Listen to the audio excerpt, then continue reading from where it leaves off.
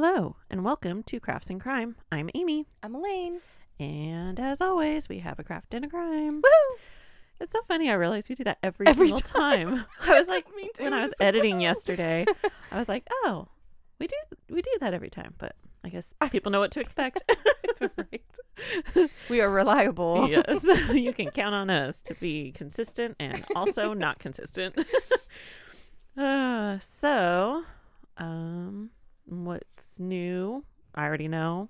Oh, so I'm super excited because I got some super rare Samani eggs, hatching eggs coming. What's today? Tuesday? Today's Tuesday. Tuesday. Mm-hmm.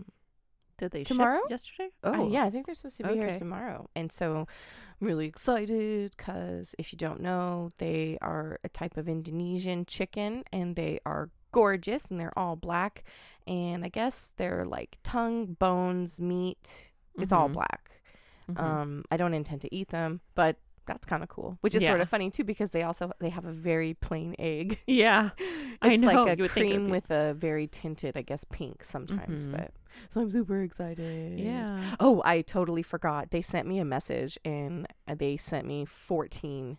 Oh, yeah. But remember, this was the thing I thought about.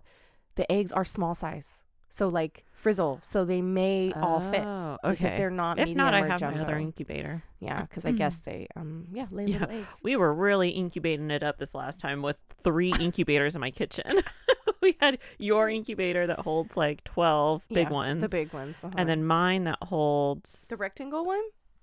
Yeah, the rectangle one holds a dozen. Mm-hmm. And then... The new one holds like... That's what I put all my quail eggs in. Yeah. And it'll hold like 24 quail eggs or something. 30. It holds a lot. Yeah. I think it holds 24 chicken eggs. It's really big, but I can't remember now. I can't remember. I just know I had a lot of quail eggs. It's like out of sight, out of mind. I can't remember. That was fun though. We're gonna end up having to invest in one of those like cube ones that have like 5 rack trays inside. Oh, I know. We'll have to do like halvesies. Yeah, because we will probably. This is gonna be our little venture. Yeah, because we could sell them. Even if swap, it's not we can trade good breeds. For like We're trying to get rid of one right now. Yeah, nicely. So yeah, he's nice. He's pretty, but we just can't have another rooster. Yeah. And then, of course, I found another kind of chicken I really, really like. Oh, my gosh. It is the Barnevelder. Oh. It is a silver double lace. Oh, is that the feathers. one with the one that looks wings? fake? Yeah. Their plumage pattern is so pretty. It just looks ridiculous. Like, not real. I know. That's the problem is and those original jungle fowl, like the OG chickens. Oh, they're so pretty. I go more towards like the egg color because like I like opening up my fridge and like at one point we had before they died, like due to heat or age or just randomly they'll die. At one point we had like the Orpington eggs, which were the giant cream ones. We had the small cream ones, we had the dark brown ones, we had the light brown ones, the green from the olive egger, and the blue from the Easter egger. And so now, didn't you say one of those was a copper Maron? Yeah, I'm pretty sure Fuzzy Cheeks is the oh my god, I forgot. Is a mix of the whatever the thing that gives them the beard, which I completely forgot. I don't know. And then the Moran. They're for sure Morans. I think that's what dark we wanted. Black ones are like the Moran Samani because the backyard breeder, like the person that we got the eggs from, had a ton of fancy breeds. And so pretty much like the black one that has like the all black face, that's for sure a Samani mix. Yeah. But I think their Morans I think they are also Morans. So I think we're going to have some dark brown, I hope. That's what I want. Because like right now we just have like brown, blue, and cream. And so Jack really wants the olive egger again. That's his like one request. So cute. So I might eventually do that. Because the 2 that we have out there now, the older ones are like they're older. They're like coming up on 6 years old. So it's like Frizzle's the youngest, you said. Yeah, Frizzle we got last year, I think. or the year before. Yeah, so she's either 1 or 2. But yeah, so and then when you incubate your chicken eggs, I don't know if I'd have any to add. We need to do a swap of the chicken and the rooster today. Oh yeah. And but I am gonna I did it at the same time. But I am going to probably starting, I should have started today, but I forgot about it and I put them in the fridge. I'm going to start gathering the quail eggs and incubate some of those, because we have, what was it, 6 males to 7 females, which is not a good ratio. I believe so. So we need more females and we need to cycle out the males. And I just last night hard boiled all those quail eggs. Lillian so loves them. Is it like a tiny little pencil yolk in the middle, like a pencil eraser? It's surprisingly a decent yolk. Yeah, but it's creamier. Like, it's good. It's actually, Avery was like, I like these better than chicken eggs. They are a very creamier flavor. They do smell like chicken eggs. Yeah, you open it up, they're eggs. Yeah. But yeah, so I don't know if I just didn't hard boil them to like really hard, but I did like the 4 minutes. And it wasn't like a rolling boil when I added them, and they were cold. So I don't know if that had anything to do with it, but they were really good. Yeah. So I'm thinking of pickling, well, not really pickling them, but marinating them, I guess, in the soy sauce and ginger, to add into eggs. Yeah, to make ramen eggs, little quail eggs. Because like those ladies I watch on YouTube, they do the ramen, all the fancy ramen. Yeah. They always have little tiny quail eggs. And I'm like, how cute. I do have to say, so cute. They are not fun to peel because they're so tiny. Gosh. So I did this like technique where like, I tried a couple where like you bang it on the counter like you would and peel it, and that didn't work. And then I rolled it in my hands like I was making a meatball. So I was like doing this and it kind of crumbled off a bit, and that kind of worked. And then I did another thing where like I'd hold it and I'd like use my knuckle to pop it and then like find the membrane and like peel it around, and that worked. So it's just a learning curve. I've never peeled a quail egg before. Did you check any prices on that nifty tool you had showed me that was like the little rollers? Oh no, I didn't. That's so weird. Yeah, you like put it over a bowl or your sink, and it like you can just hand crank it, and it's got 2 little rollers, and it'll roll the egg. I think you have to do it over the sink with water. So just like maybe over a strainer to catch all the eggshells. Yeah. But then you could put the eggshells in your compost. But cute. Yeah, so that's what I did last night at like 10:30 I was sleeping. Yeah. Yeah. I know, because I texted you and you didn't answer. What happened? It happens all the time. It's fine. It was weird. But yeah, so that's what we have going on. Chicken business. Chicken always stuff. Chicken I business. know. Maybe we should start sharing this in the chicken group. So if you want to listen to us talk about chickens for 10 minutes. Right. Our experiences. I know. It's the best. They make me so happy when they do their little hops. I know. And sometimes you can tell they do it because they're excited and like happy, and they're like, woo-doo, and especially like, when you came up with like the mealworms or the what was the other worms that you had? They're soldier fly larvae. Oh, that's what it was. Yeah, they come running up all like, hey, what do you have? Yep. And then like all the scratch grain. Yes. And they'll eat out of your hand. I'm just spoiling them so that they'll like us a lot. Yeah. And then they come over to my house and I'm like, hey, welcome to the pits of despair. No treats for you. Eggs only. We just give them treats here and there, but yeah, they get a lot of whatever. I literally asked today, can you make your chickens fat? Like on accident? Maybe. I think it's the type of feed. If you have, or if I feed them like nothing but bugs. Yeah. Just a high protein diet. Man, those eggshells would be so hard. Like with all the protein and the calcium. Those would be good eggs to shelf though. We're so gonna water glass eggs. But something I guess I kind of found out that's a little scary is I guess it's kind of still dangerous because you're not supposed to wash them. Yeah. Yeah. So there's they can't be washed. Yeah. So there's like still the botulism risk and stuff. I was like, oh my goodness. I know. That's why. Maybe I'm not. Like, I'll just make a lot of. I've just had like so many eggs today. I had isn't like an there egg salad the other sandwich. thing you can do that can make them like super self-shapeable? Chef-shapeable. You rub them in like mineral oil, right?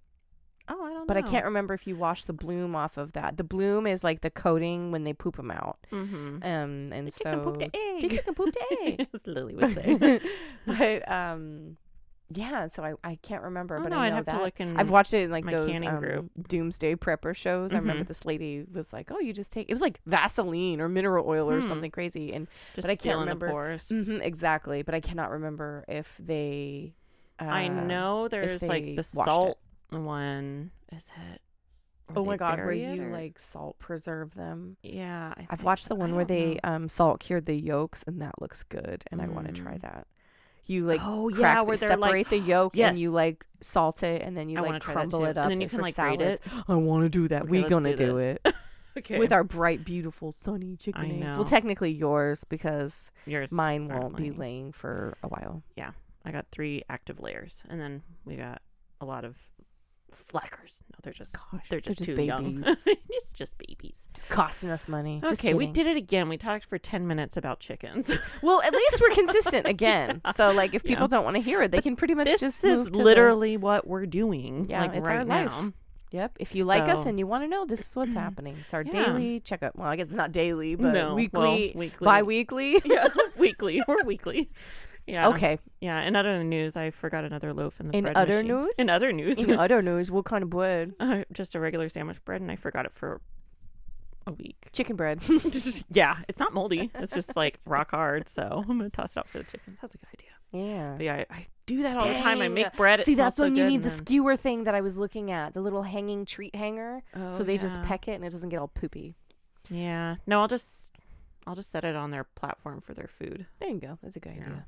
Although they do like that muddy water. Oh, so gross. Why? Yeah, they go berserk over a muddy puddle. That is so weird. Yeah. You literally sprayed water on the floor, and they were like, holy crap. It's the best It literally ever. had poop in it. Yeah, and they have a fresh bucket of like, what is that, like 20 gallons of water? Yeah. And they're just like, nope. Yeah. I like the mud water. Anyways. Okay. Sorry. It's a white. Oh, you weren't apologizing to me. Oh. Okay, it's your turn. I'm ready. No, I don't apologize to you. You just have to put up with me. No, I'm kidding. I do. I will forever.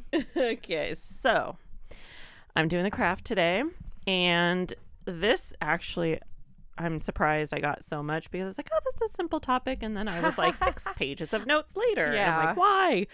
So because we are thorough, let me tell you. Yes, I made sure. I did leave a couple things out because I was like, I don't know how to say that, and I don't really, and it didn't really have a lot of relevance. Okay. Well, it did, but not enough. But I will preface this by saying a lot of this is straight from Wikipedia because a lot of times, it's like you can't really change a sentence. I change it how much I can, but I'm like, it sounds really good this way. Yeah. So I'm not plagiarizing Wikipedia. I'm saying up front, I'm citing them.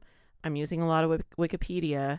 It's just like, as always, a we good do what source we can. of, yeah, but I did read, and I'll cite them in the source And notes. seriously, let me tell you, in my entire life, I had never Googled these topics. No, I know. It's really out of the way stuff. So It really I think is. it's okay. But yeah, I get it. Sometimes the resources we have, like most Are of the limited. color is coming from the same exact source websites as my previous colors. So I'm just giving you a different one And because there sometimes- really is so much limited information. Yeah, and I it's get it. funny because I do the job of like going to Wikipedia, and taking those, getting sources. If I can't find enough in a simple Google search, which is what happened this week, or it was like redundant, same information, I would go and look at the sources that reference stuff. But it's all the same. It's like literally copy and pasted. And so I'm like, I don't know. It's just really good information. But anyways, I should get cut to the chase.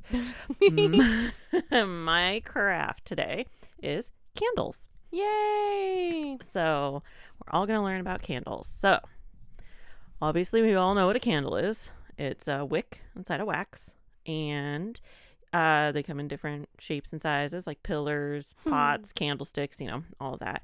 And because of candles, there have been inventions made like candlesticks and candelabras, and chandeliers. So obviously, in order to use a candle, you need to light it with a match or a lighter. You light the wick, it burns. A lot of times the wick needs to be trimmed. Usually when you get like a brand new candle, it's like a fresh wick and it's really cutting long. it down though, because know. it's so pretty. It is, but It's a safety issue. because if you trim it down, as we know, it burns slower, and you don't get all the smoky bits. Yeah. So because of this, an invention was made in order to trim the wick, and it is candle scissors. So usually they're sold with like a little set candle scissors, and I almost bought one on Amazon. It's like the candle scissors really and the snuffer. And these were made in the 20th century. And I remember my mom had a snuffer on our on the fireplace mantle, and it was like stick with a little bell. It just They literally are so looked like a cute. little bell. I think it had like an angel on top or something. I can't remember. Mhm. But me and my brothers would like just light a candle just to snuff it because it was so fun. It really, they're Or super like, cute. okay, we gotta blow out the candles, and we're like, I'm gonna use a snuffer. They do. It looks just like a little tiny bell on a stick. It is, yeah. And so it just snuffs it out. It cuts off the oxygen.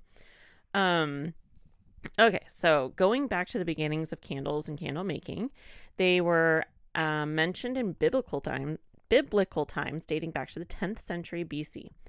And the first dipped candles were made by the Romans in 500 BC using tallow. So think of dipped candles like, I think they did it at like, that was like Pioneer Days or whatever. And you get the string, and it's usually 2 strings or just one, and you dip it and just keep dipping it, let it cool, dip it, cool. You know what I'm talking about? Like, yeah. So that dates back to 500 BC. But in beef fat. Yes, tallow. Ooh, crazy.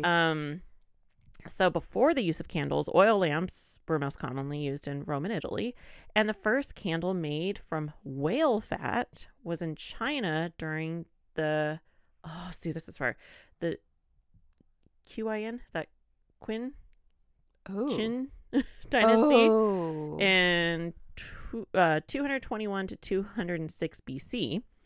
And candles were found in the mausoleum of the first emperor of the Chinese Qin dynasty. I'm totally saying that wrong. Is it this? No. Not that spell. No, Qin dynasty. So it was found in her in the mausoleum, and excuse me. There were also bronze figures excavated that had been painted with candles. So during the period of Sung Dynasty, I could say that, which ruled in China from 960 to 1279, candles were used as a means of measuring the passage of time. I love that. And they would make marks on the candles, and when the candle reached that mark, they knew that an hour had passed. So they're using it to like, how long have I been sitting here reading this book? In India, wax from boiling cinnamon was used for temple candles. Yak butter was used for candles in Tibet. And a fish. Sorry. It's because I know that the fat content of yak milk is that is some solid. Like it would be so solid. Okay, sorry. Yeah, so they use that for candles. Makes sense. Yeah. A fish called the I don't know how to say this. Let me see. Just turn it really quick. Eulachon. I can't because it's really tiny. I won't peek. What is that? Yeah, that. Yeah. Or it was also called the candlefish. Okay, come on. You could have just said that first. But it's I'm just kidding. fish. I'm kidding. And it's a type of smelt, and it was actually it was found from Oregon all the way up to Alaska during the 1st century AD. And indigenous people in this region used the oil from the fish in their candles. So basically, a candle was made by putting a dried fish on a fork and then just lighting it. And so there's her candle. That must be an oily dang fish. So Yum. I'm like, is smelt oily? Probably, because it's a type of smelt fish. So obviously, fish on a fork. Fish on a fork is called a candle. So candles are primarily. Sorry. Okay, good. You stick a fish on a dingle hopper and then there you light go. it up. Da, da, da. So candles are primarily made from tallow and then later beeswax in ancient times. So then in recent centuries, they were made from sperm whales, purified animal fats, and paraffin. And the early Greeks used candles on moon-shaped cakes as some sort of honor to the goddess, or I can't read.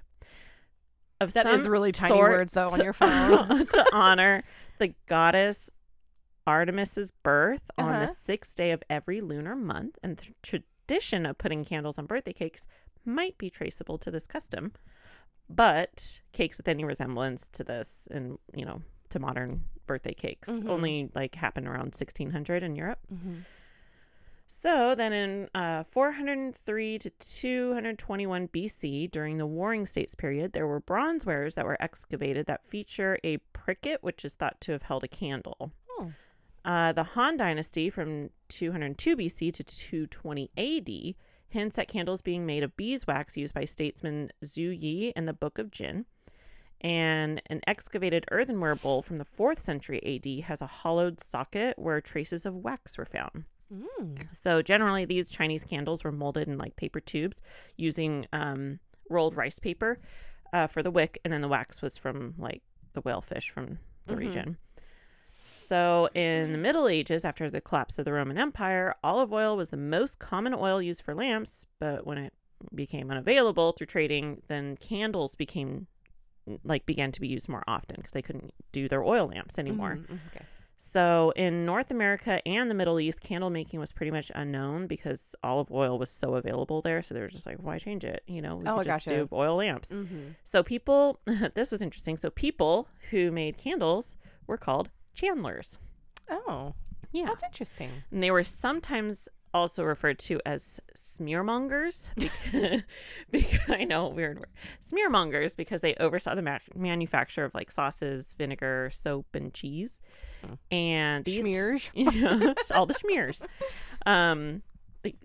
These candle makers used fats from their own kitchen and would even sell their own candles in their shops, but they weren't like as good as a true chandler that like they were just like, oh, I got some fat, here's a candle, So tallow fat from cows or sheep were the standard material used in Europe, and of course they had a very unpleasant odor because of all the glycerin.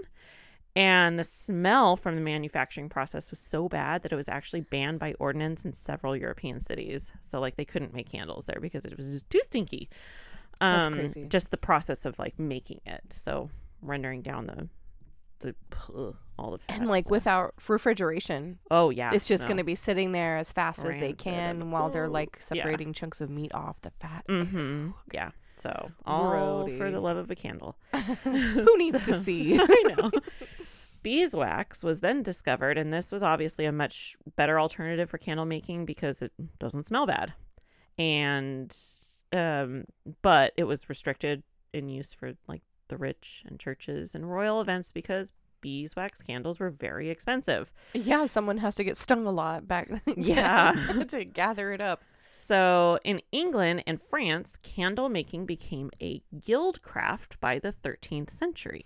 So I am going to read a direct quote from Wikipedia of the definition of a guild for those who don't know. So a guild is an association of artisans and merchants who oversee the practice of their craft or trade in a particular territory.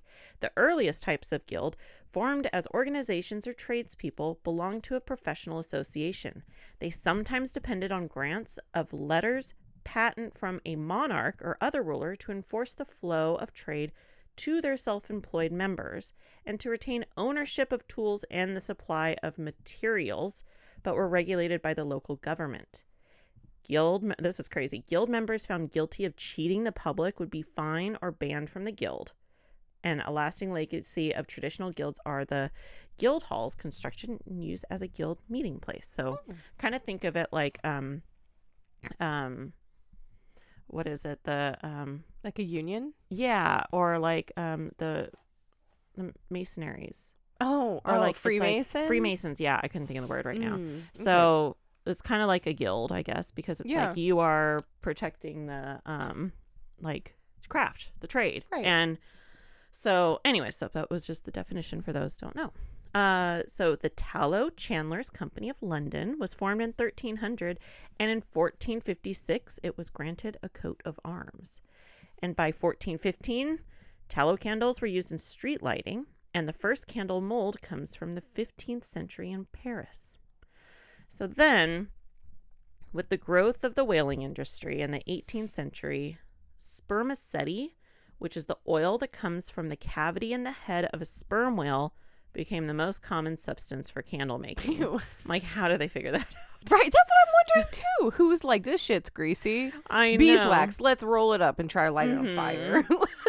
Seriously. And like how, okay, so the head inside the cavity, it's just gross. So they must have cut it open, and at one point it must have just been, this super resembles this. So let's try to light it on fire. Yeah. So it's called spermaceti, and it was gathered by crystallizing the oil from the sperm whale, and this was the first candle substance to become available in mass quantities.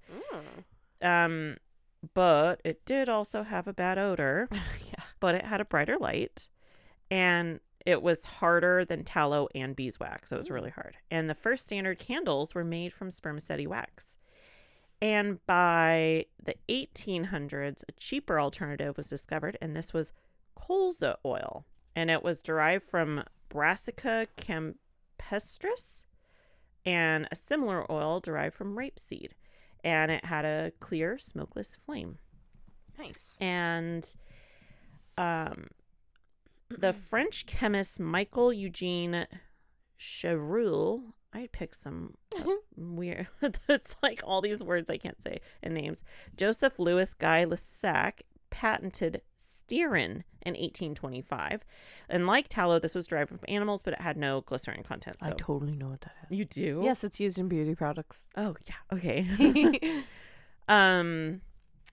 So then also in the 18th century, candle clocks were made. Oh so my this gosh, is when they I would love those. they would put weights into the sides of the candle, and as the candle melted, the weights would fall into a bowl and it would make a noise. So it was kind of like a little alarm. Yeah, a of little like, chime, like an hour's passed. Uh-huh.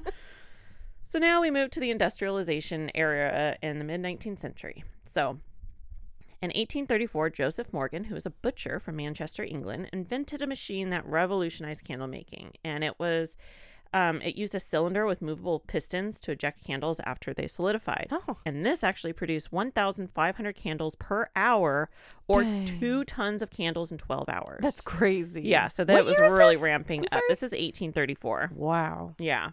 Industrial So- revolution. Yeah, and also something that changed is candle makers started using the braided wick instead of like the twisted wick. So instead of twisted cotton, it was like more braided, and this would make it like curl over as it burned, and it helped with the height of the wick and also the flame. And so these wicks were referred to as self-trimming or self-consuming wicks. Oh, okay. Then in 1848, so right after, James Young established the world's first oil refinery at the Alfreton Ironworks in Riddings, Derbyshire. 2 paraffin wax candles were created from naturally occurring paraffin wax in the oil. And in the mid-1850s, James Young distilled paraffin wax from coal and oil shales at Bathgate in West Lothian. And the paraffin wax was made from, like, distilled residue after like the petroleum was refined. It's so weird. And this was used to make like inexpensive. There you Sorry, go. I It's got okay. there. Candles. And they were really high quality, and they were like that bluish white wax, and they burned a lot cleaner, and there was no odor, so not like your tallow candles. They are really bright and shiny. The downside to this is that early coal and petroleum derived paraffin waxes had a low melting point. So, Uh-oh. yeah. Just pouring everywhere. Yeah. The introduction of stearin, discovered by Michel Eugene Chevreul, solved this problem. Stearin is hard and durable with a melting range of 54 to 72 degrees Celsius or 129 to 161 degrees Fahrenheit. So by the end of the 19th century, most candles were paraffin and stearic acid. And in the 19th century, Price's Candles, based in London, was the world's largest candle manufacturer. And the origins of this trace back to 1829, when William Wilson invested 1,000 acres of coconut plantation in Sri Lanka. And he wanted to make candles from the coconut oil. And he also tried palm oil from palm trees. And then his son, George Wilson, made an accidental discovery.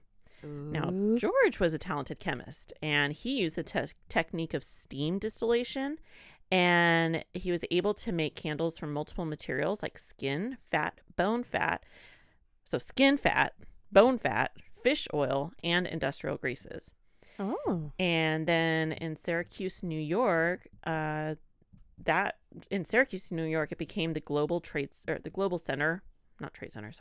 global center for candle manufacturing by the mid 19th century. And these manufacturers include Will and Balmer, Mac Miller, Moinch Cruiser, and Cathedral Candle Company. So it was really ramping up by the mid 19th century. But then the candle industry began to decline, with obviously new inventions being created Right. for lighting. You have kerosene lamps and the invention of the incandescent light bulb in 1879. Dang, messing up everything. Yeah, so candles were still used for religious offerings, though, and like in churches and stuff. And then in the 1990s, there were new scented candle waxes. Yeah, yay! So like your Bath and Body Works candles. Right? And like your Yankee Candle Company. So all these scented candles in the 1990s. And these waxes were either soy, palm, flaxseed oil, and sometimes they were blended with paraffin. And they were cost efficient. The wicks needed, but the wicks needed to change to keep up with like the tougher to burn form. Like they were just harder to burn, so the wicks needed to be changed. And then it's funny because then in the 2000s, faux candles and lanterns that like used LED lights were used as decoration. So it's like, why do you need to make candles? And now, you know, I have candles in my house, but when you buy candles, it's not for light. It's for decoration or for smell. And but I mean, I've made candles myself. It's really easy. You could just buy a kit on Amazon. You buy everything that you need and you just pour it in. I think I did one with like fresh lavender in it. But yeah, you could add essential oils and stuff. And I think that's another thing is like people turn more to like wax melts and stuff. So not really like candles. Yeah. So now it's just your wax is smelly. You want the good smell. Unless you do like the unscented like tea lights for, I mean, we had, it's funny because at our wedding, we actually did the fake tea lights, like the turn it on, stick a battery in. And yeah, we didn't you don't use have to worry candles. about anybody getting lit on fire. Yeah, or like light a bush on fire. But yeah, we do have like emergency candles, like the big giant ones that'll like burn for 18 hours or something like that. And that's in our emergency box because we live in earthquake country. Oh my God, I know, right? So, okay, so I have a fun fact. Okay. So in the days leading up to Christmas, people burned a candle a set amount to represent each day, and it was called a tiger candle or an Advent candle. Oh. So that's where we get like the Advent, that's leading cute. up to Christmas.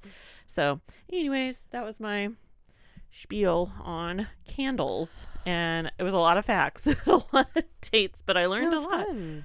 But I think job. it's like, my favorites are the fish on a stick and That is really funny. and the, So they just like dried it, like dehydrated the fish, but think it was like so oily. It just I think so, yeah. Kind of like time to do that dehydrate with, a like, fish. sardine. I know. That's why I'm literally like, all right, we need to go to this. We need to go to a fish have market.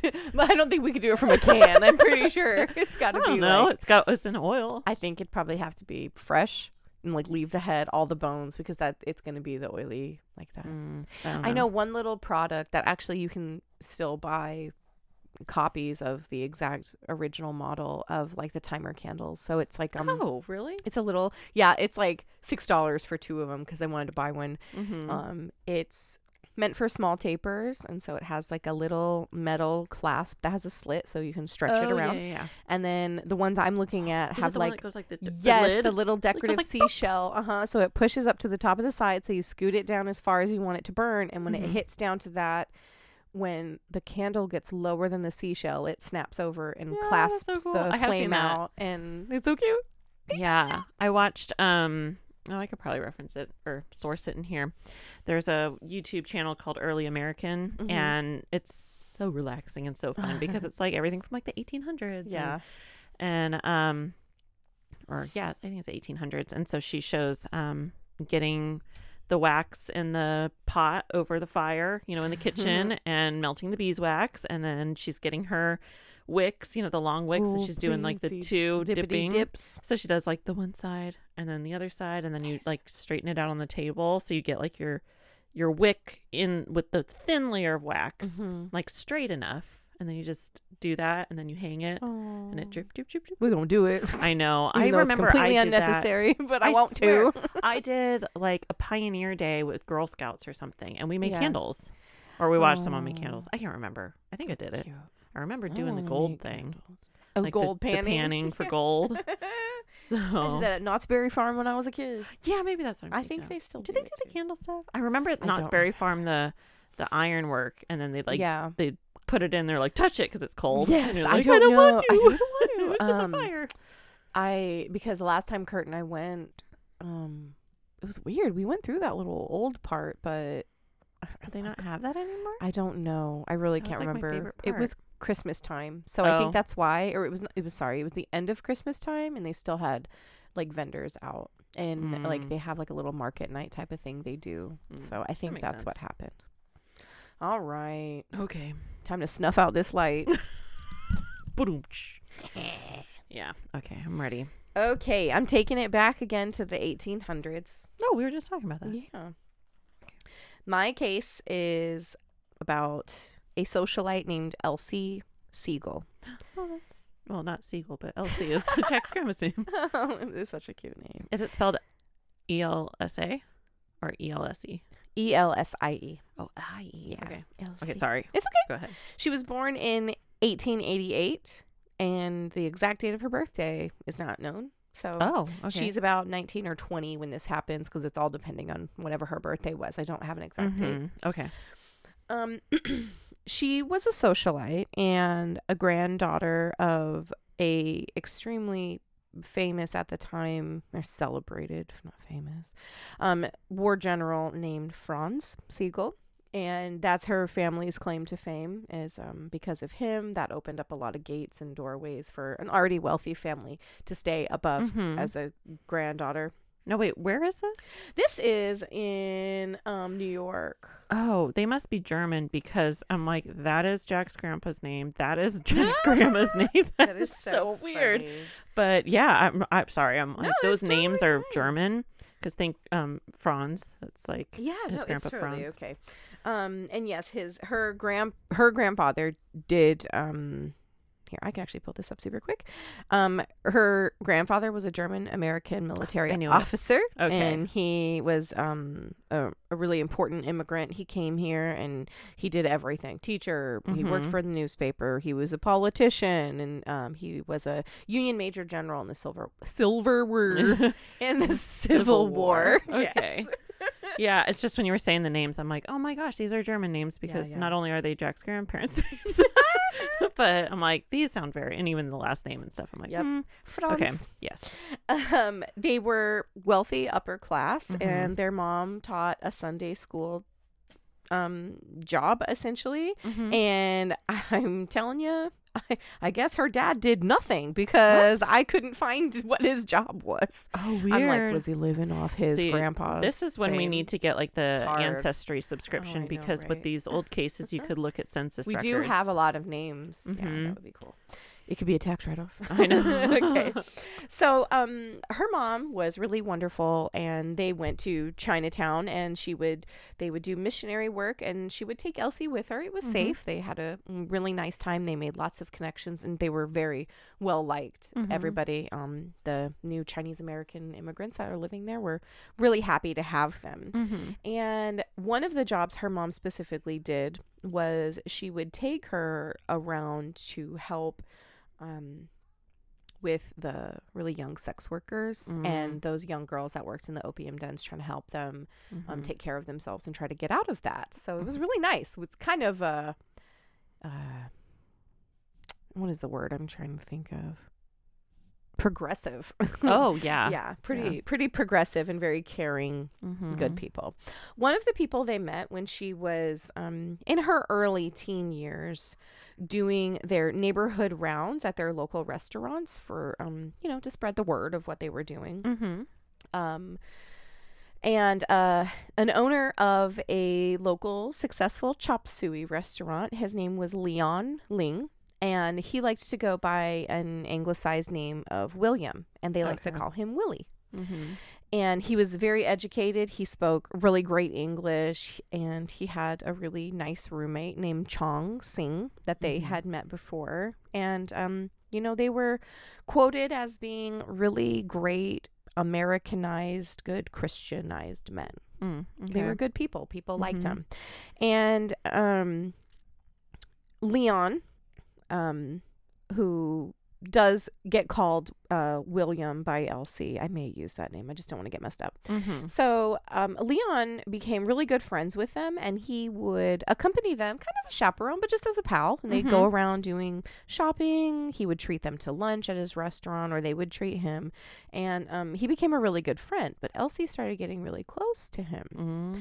And but you know, they were just friendly, and they became really best friends. And so Elsie started to sneak out to spend time alone with her friend, which, I mean, that's not cool now if you got to lie, but back then that was a huge mistake for a socialite family, like to be even sneaking with anybody. Oh yeah, with anybody. So June 9th, 1909, about 19-year-old Elsie left her parents' house on Wadsworth Avenue in New York, and this was the last time they saw her. This was the very last time that they saw her. She left her house, and she was like, "Oh, I'm just gonna go have lunch or meet a friend or something." You know, but that was the last time that they saw her that afternoon. And just a few days later, pretty much like all of our cases, they just move right along, luckily. So just a few days later, on June 12th, her father gets a telegram from Washington, D.C., and it says, quoted, "I'll be home by the end of the week. Don't worry. Elsie." Okay. So just 1 week later, June 19th, the owner of a Chinese restaurant calls the police to do a welfare check on his cousin.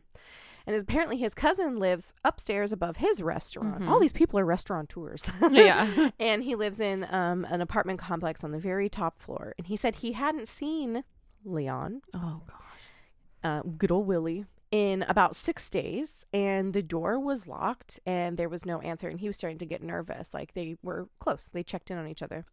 So the police said, okay, you know, we'll go and check. And which even for me, I was like, wow, I was surprised they even went to go check, because for those times, not, you know, the immigrants weren't really well respected, even though they were literally building that coast at the time. So I was actually quite surprised, but they did an immediate welfare check, and they knock.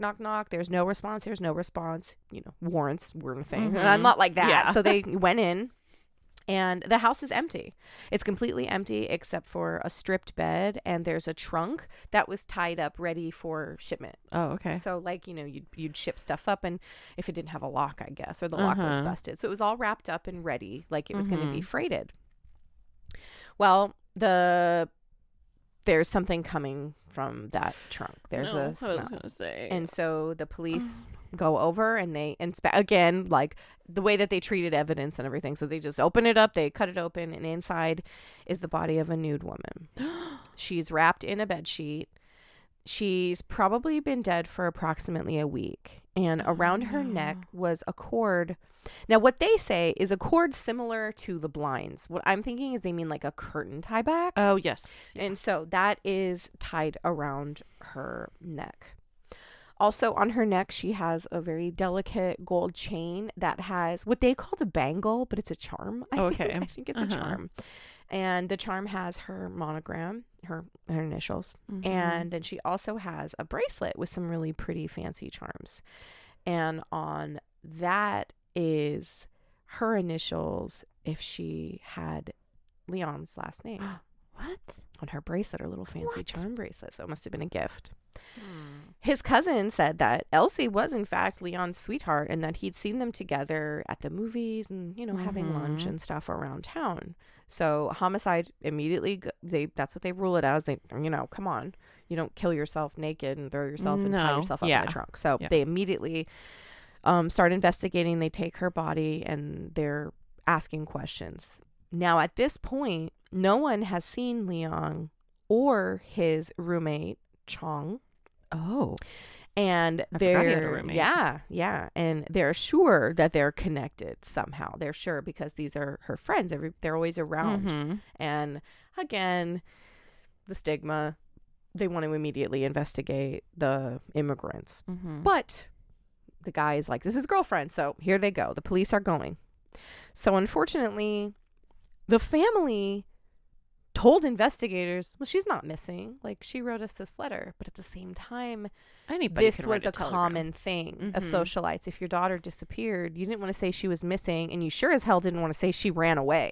Yeah. So they're kind of ashamed a little bit, but in their mind, that's what they're hoping. That's what they're banking on. And so, unfortunately, the police are like, well, we have a body, and we need you to try to identify the body. Yeah. Her poor father tried, and he could not confirm that it was her. And so, unfortunately, her mother had to get brought in, and the mother is able to positively identify her through her jewelry. Yeah. And so she said, then I'm like, the state of her body, because she had been in there at least like a all week. cramped up, and bruising probably. And wow, it's coming up on summer at that point. So it's like a June. Warm. Yeah, it's probably not a warm, nice. cold body with restaurants underneath and humidity. Yeah, and I'm sure it was not nice. Yeah. So, so now the police have started posting flyers in local and national papers throughout America and Canada. They're like on it. Okay. And they've posted photos of Leon and Chong, and on the 20th of June, so this is just about a week, I'm so sorry, the very next day. Oh, okay. The very next day, they were contacted on the 20th by another restaurant owner. He says, my new cook looks just like Chong.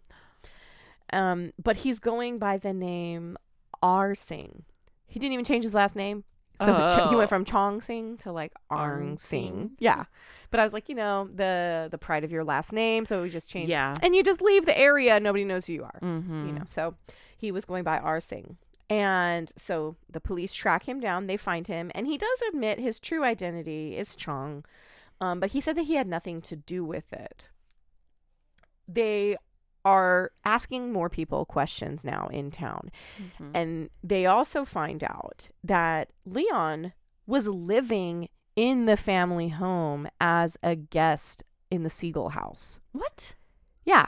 So they're like, at some point they let him, they had gotten that close. They had let him live with them there, so he no longer lived with apparently his roommate. I'm guessing it was just a short amount of time before, but like I'm guessing maybe there was an issue. So I know, right? And they're trying to act like they're because they're embarrassed. They don't want to possibly fess up to their daughter having an affair with an immigrant. Yeah, and running away with him possibly. Yeah. So they're not ponying up what's really going on. See, that's where I have a problem, because if like I don't care what's going on. We'll move. We'll change our names if it's that big of a deal. Where's my kid? Yeah, where's my daughter? Tell what all happened of the information to her? Here's everything you need to know. The responsible party needs to be arrested. But wow. And it's really rough because I don't have the name. I didn't write the name down because again, it wasn't relevant. But there was another case recently to this. I'm not sure if the socialite was murdered or not or whatever, but that their family did the same thing, lied about her missing, and unfortunately, it did hinder their case. Yeah. And that was when I was doing this research too. So it was a thing. I know. That's very sad. It's sad because it almost appears like I care more about my status than my child. Exactly. Right. So apparently they had found out, again, doing more research. It's not like the police can just type it up on the computer. So going back through their research, on June 1st, Leon had actually called the police on Elsie. On her? Yeah. And he said, I loaned her $300. And there was some misunderstanding about the payment, and there was trouble with the family now. And so they wanted him out. So what he needed was he wanted to call the police and have an escort so he could come pick up some of his belongings without making a scene or someone, trying to say he's stealing their things. And so I don't know how they don't remember this if it had just happened 2 weeks or so-ish beforehand. So apparently, the officer did escort his stuff. And after that, I'm sorry. So immediately after this part, as they are realizing this is just that little chunk of information. So shortly after Elsie's body was identified, her dad had told investigators that Leon and the manager of a restaurant called the Port Arthur named Chew gang, so we're another person, so I'll just refer to him as Chew, were both in love with Elsie. Oh. So Leon and Chew were both in love with Elsie. And apparently at some time on just oh my gosh, there's so many things happen in such a small amount of time. Mm-hmm. So her dad had said on the 8th, the family had thrown a party. Mm-hmm. And both of the men, Leon and Chew, had both attended this party. Leon showed up drunk and belligerent, and he had like very publicly like yanked Elsie aside and was like, which is what like, the issue was? Maybe. So he yanked Elsie aside, and he told her if Chew and her were involved, that he was going to kill both of them. And so later, when they talked to Chew about this, he corroborated this story, and he said, yeah, he totally threatened to kill me. It's not the first time he's done it. And so the very next day after the party, this is all from Chew. This is what he said. Okay. The very next day on June 9th, Leon had come to him and he said, hey, give me all the money that you have to finance me leaving town. So this is the very next day after this party and the incident. So he's going up to this guy that he just threatened to kill. Yes. And saying, he's like, give me all the money so I can leave, so I can get out of town. And she was like, okay, don't want you to kill me, or you're freaking me out. So sure, no problem. Yeah. And so he gives him everything he had, which was $260. Oh, wow. And so, little restaurant owner. Yeah. And so at that point, Chew does get arrested just because he's a suspect and that he's part of the story. He knows something. It literally happened the day after an incident. Yeah, and then again, it's like, well, we don't know if he's lying. Exactly. Like, he could be saying this whole story and he could have killed both of them, or, whatever. So they got to cover all their bases. I get it. But yeah. It really is. It really is interesting because that's like, I'm sure that was probably the incident where the family was like, I don't want you here anymore. You need to leave. Wow.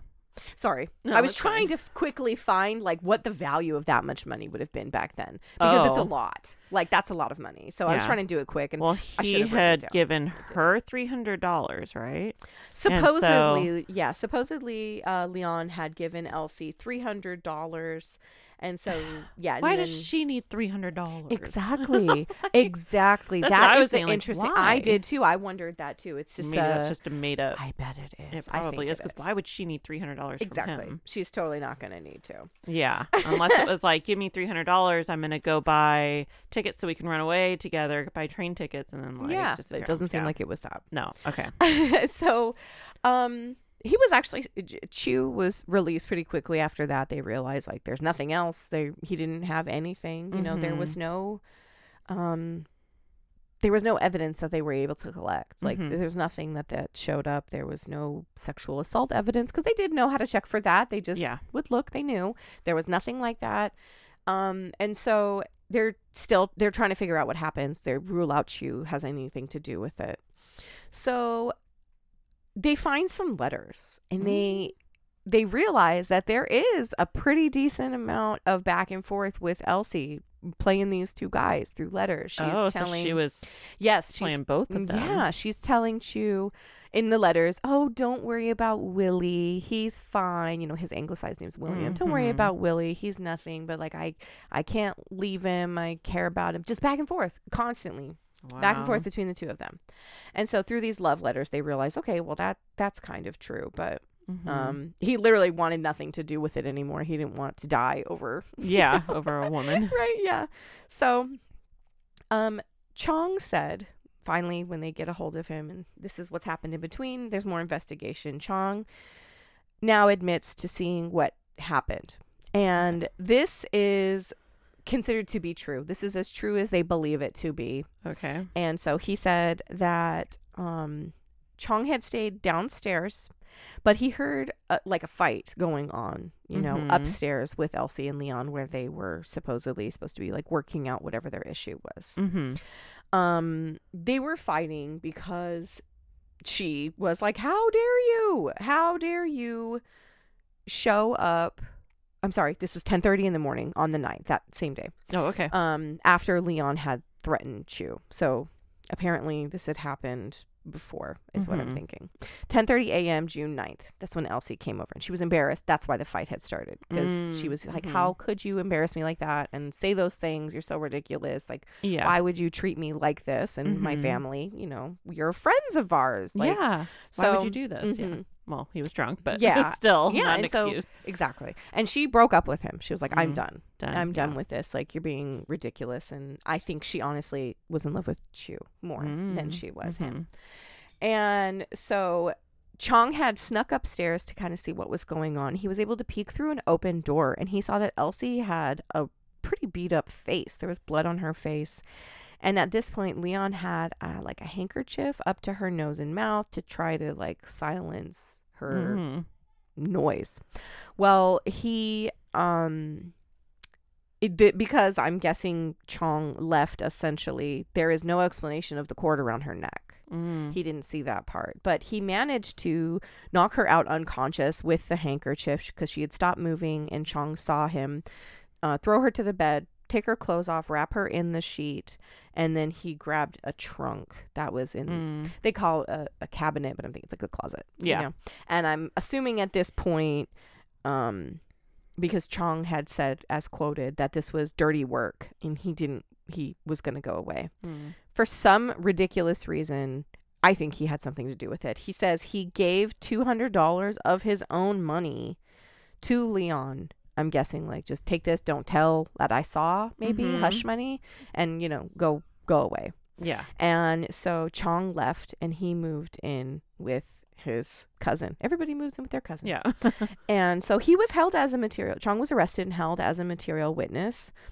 And at this point is when detectives from Washington, D.C. had managed to backtrace and eventually find someone that remembers seeing Leon at the telegram office. Okay. I was like, it's got to go back there. Yeah, and I mean, you know, receipts were a thing. Yeah. And so he must have signed for the receipt. Doesn't it say like where the telegram came from other than just the city? Yeah, it does. So I think it says on the delivery paper as well. Yeah, person, you know, stop. The person says that they're not missing. Stop. Okay. So they found out that Leon had been passing this trunk around to his friends in town with a dead body in it. Just, hey, can you hold this for me? What? Like, hey, can you hold? And then when that person didn't want to anymore, hey, can you hold this for me?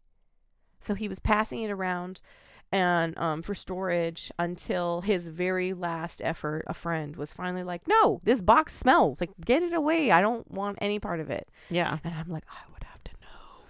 I know. Come on, can you show me what's in here? Yeah, so why I know is what this I'm box holding? smelly? Yeah. I don't want to hold rotten crap in my house or my restaurant. Yeah, exactly. So yeah, because a lot of them live over their restaurants. Yeah. It's like, I don't want this in my Ew. in this area, in this building. Stink up my food. Yeah. And so finally, you know, he had to be resolved to just taking it back to the apartment and leaving it there and fleeing. So Chong was released because the thing was, he was the only one that knew what happened, and he blamed it on someone else. There wasn't enough evidence so they just took it at face value. And Chong was released. And so papers in the U.S. and Canada continue this story with Leon's picture and his name and this story. And the case was circulated for months and months, and it stayed in headline news for 2 years. What? Wow. Yes. So like, I mean, I will have some pictures, but there is newspapers, there's pictures of everybody, even for the time, because when this happened, it was like 1909. And so I was like, I want to see what they look like. Yeah, there's pictures. I'll have some. I want to see what she looks like. And you know, she kind of reminded me of like Eleanor Roosevelt. Oh, really? Oh, okay. Yeah, like a long, like what they would call a handsome woman. Oh, you know, so kind of like she seemed very tall. Like it's interesting. You looked at the picture and I'm like, she seems tall. Yeah. So like I'm wondering if are they handsome, or are they just like? Yeah. They're I'm like, I'm just picturing all this where it's like this it's triangle. Crazy, right? I'm like, is everyone like really good looking? Well, I don't have pictures of Chu, but the pictures are of Leon and Chong. Okay. So, the only update to anything, he was never found.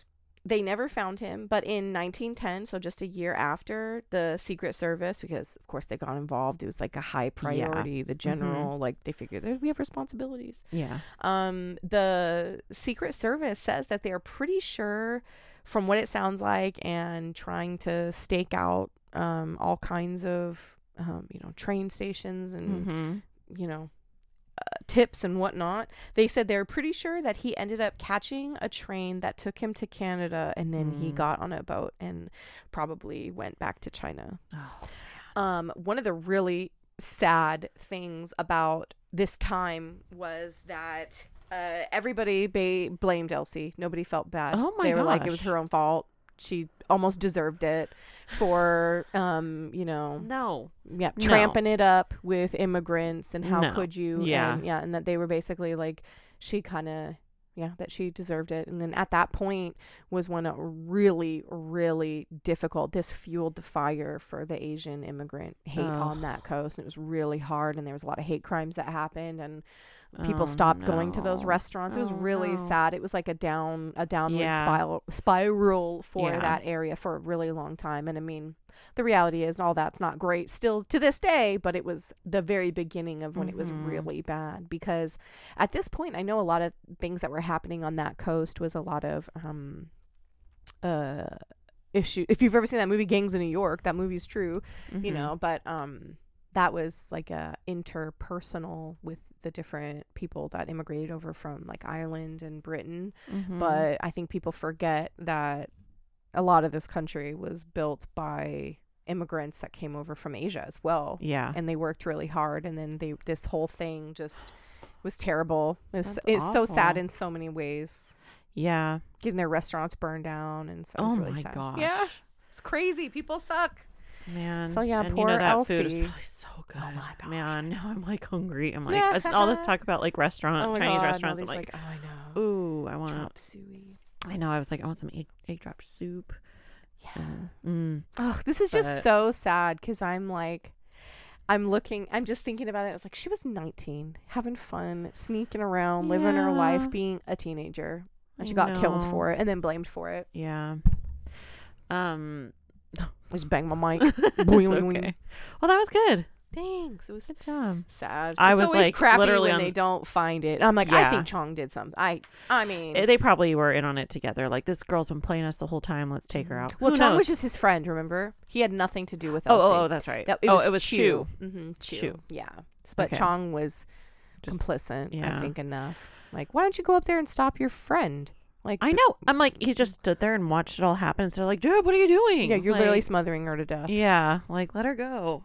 Yeah. Like, this is not the way to do it. You're and gonna ruin now your life. I am just like, I'm guessing Chong must have left the room and then he strangled her, because the Maybe. I think the like, handkerchief over her face was to make her unconscious, and then to finalize the act, because that's just the assumption. I didn't see anything about it, but there is like I guess I'll probably end up I'll add a bunch of pictures, but there's like all the newspaper clips, like this whole thing. I'm like, you need to show me pictures now. But I know, I'm like, I want to see their faces. I'll react actually have part of the real time to what they look like, because it's like when you listen to an audiobook or something, it's like you're trying to picture it in your head, and then it's like, oh, that's what they look like. And so like, even with this case, I'm like, I want to see, do you have her face? Yeah. So this is what they I mean, because it's a sketch. Okay. But it's really interesting for her being a socialite. I don't know the pictures. There's photographs of the men. Oh, there are? That is weird. Like, she is a socialite. Her family has money. Why doesn't she have an actual picture? Huh. So this, it just looks like a vintage picture. This guy here, like dark hair and is stuff. Chong. Okay. This is the Chong Sing, the roommate. The roommate. Oh, okay. And then, ooh, he's very dapper. Yeah. Yeah, they were, like I said, they were good looking, well respected, successful, like very well very well liked men. Now, here's the thing. I don't have the picture of Leon because he was hiding. But do they have a sketch? Yeah. So, like, what he might look like, or is it okay? Yeah, handsome, like the same. Just they're both like dapper, well dressed, and slicked back hair. Oh yeah, nice hair, suit and tie, and yeah, I could see if they were well respected and yeah, they liked him a lot, and probably good businessmen, restaurant men, So here we go. Sorry, I found a picture. He was very handsome. handsome. Oh, he's young. Yeah, I'm thinking. I mean, they were both probably. Yeah, like they around never her told age. me what there doesn't say what their ages are, but yeah. Oh my gosh. Yep, young. You can tell the little baby faces. Yeah, Looks like Chong was probably a little bit older than him. Yeah, he looked a little older. It's just unless the picture was taken a little when later when he was older. That's definitely true. So here's another picture of her, this is a photograph of her. I'm sorry, and this is the one where it's just you can see it's like OG Photoshop. Oh, okay. So yeah, I'm like, I think she looks kind of similar to Eleanor Roosevelt. She does. The sketch made her look a little bit, like I said, she's a handsome woman. She wasn't like, a handsome woman. That's what they call it. Yeah, a handsome high woman. neck collar. Yeah. I'm like, I looked at her. She's like, you can tell she has a long torso, so I'm thinking she's kind of tall. Yeah. But yeah, the whole thing was just a bummer. Yeah. Oh, there we go. Really There's like another pretty. Oh, okay. So I think what happens is they take those old photographs and then they render them by hand when they don't come out very good. Yeah, that makes sense. So yeah, any range between those photographs. Just take the three and mesh it into one. And but of course, it didn't matter if she was a chud, or beautiful. But yeah, it is interesting when you do have photographs of like.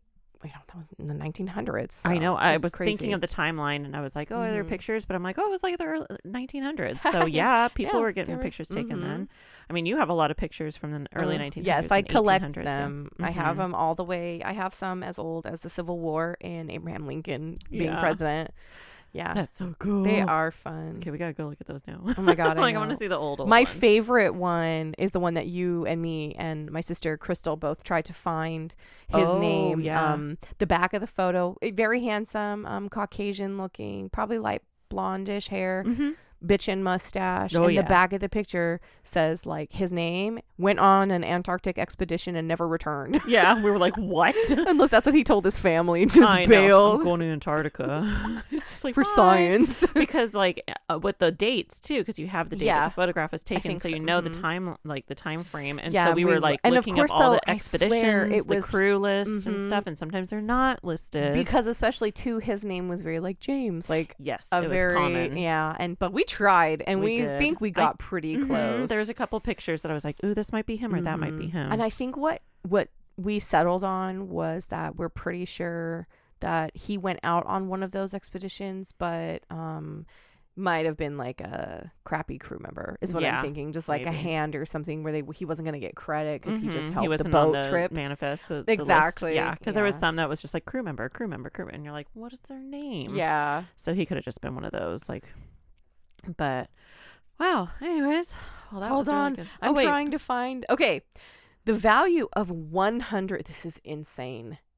The value of the money. Yes, I looked it up. Yeah, I'm sorry. I should have done it earlier. I love doing that. Yeah. So this isn't exact, but the value of $100 in 1909, the year that she was murdered, was $3,333. So we're talking almost $10,000 he supposedly loaned her. So that couple $100 that Chong gave Leon was $6,000. Wow. That is nuts. Even in like now, I'm like, I love you, but I don't think I can loan you $10,000. No, I don't even think I have $10,000. But it's just like, that's crazy. That is some don't tell I saw you murder someone money. Seriously. And then it's extra sad that I got goosebumps. Poor Chew.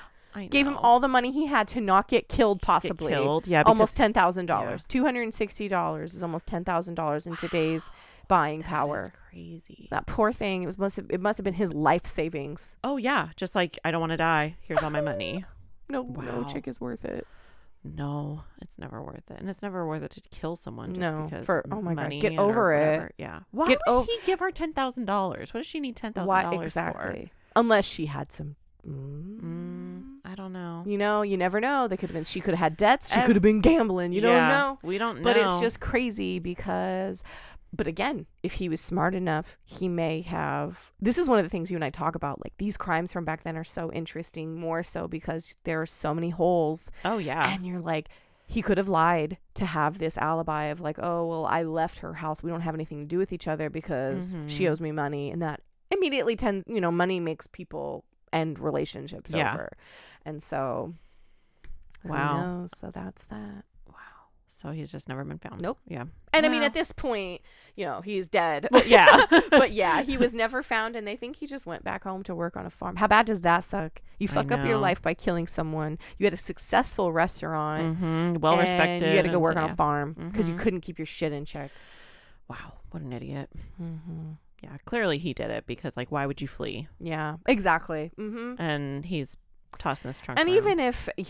even if Chong was like involved in some way, he was still the only person who kind of knew the truth and didn't run. Yeah, he was right there. Yeah. So it would make sense. Like, why would you give someone else money? Yeah. That's what gets me. Is I'm like, why would you give someone else money to go away? That should have been enough. It should have been aiding and abetting then. Yeah. Was that a thing? You know I more don't about think it this. was then. No. Crap. No.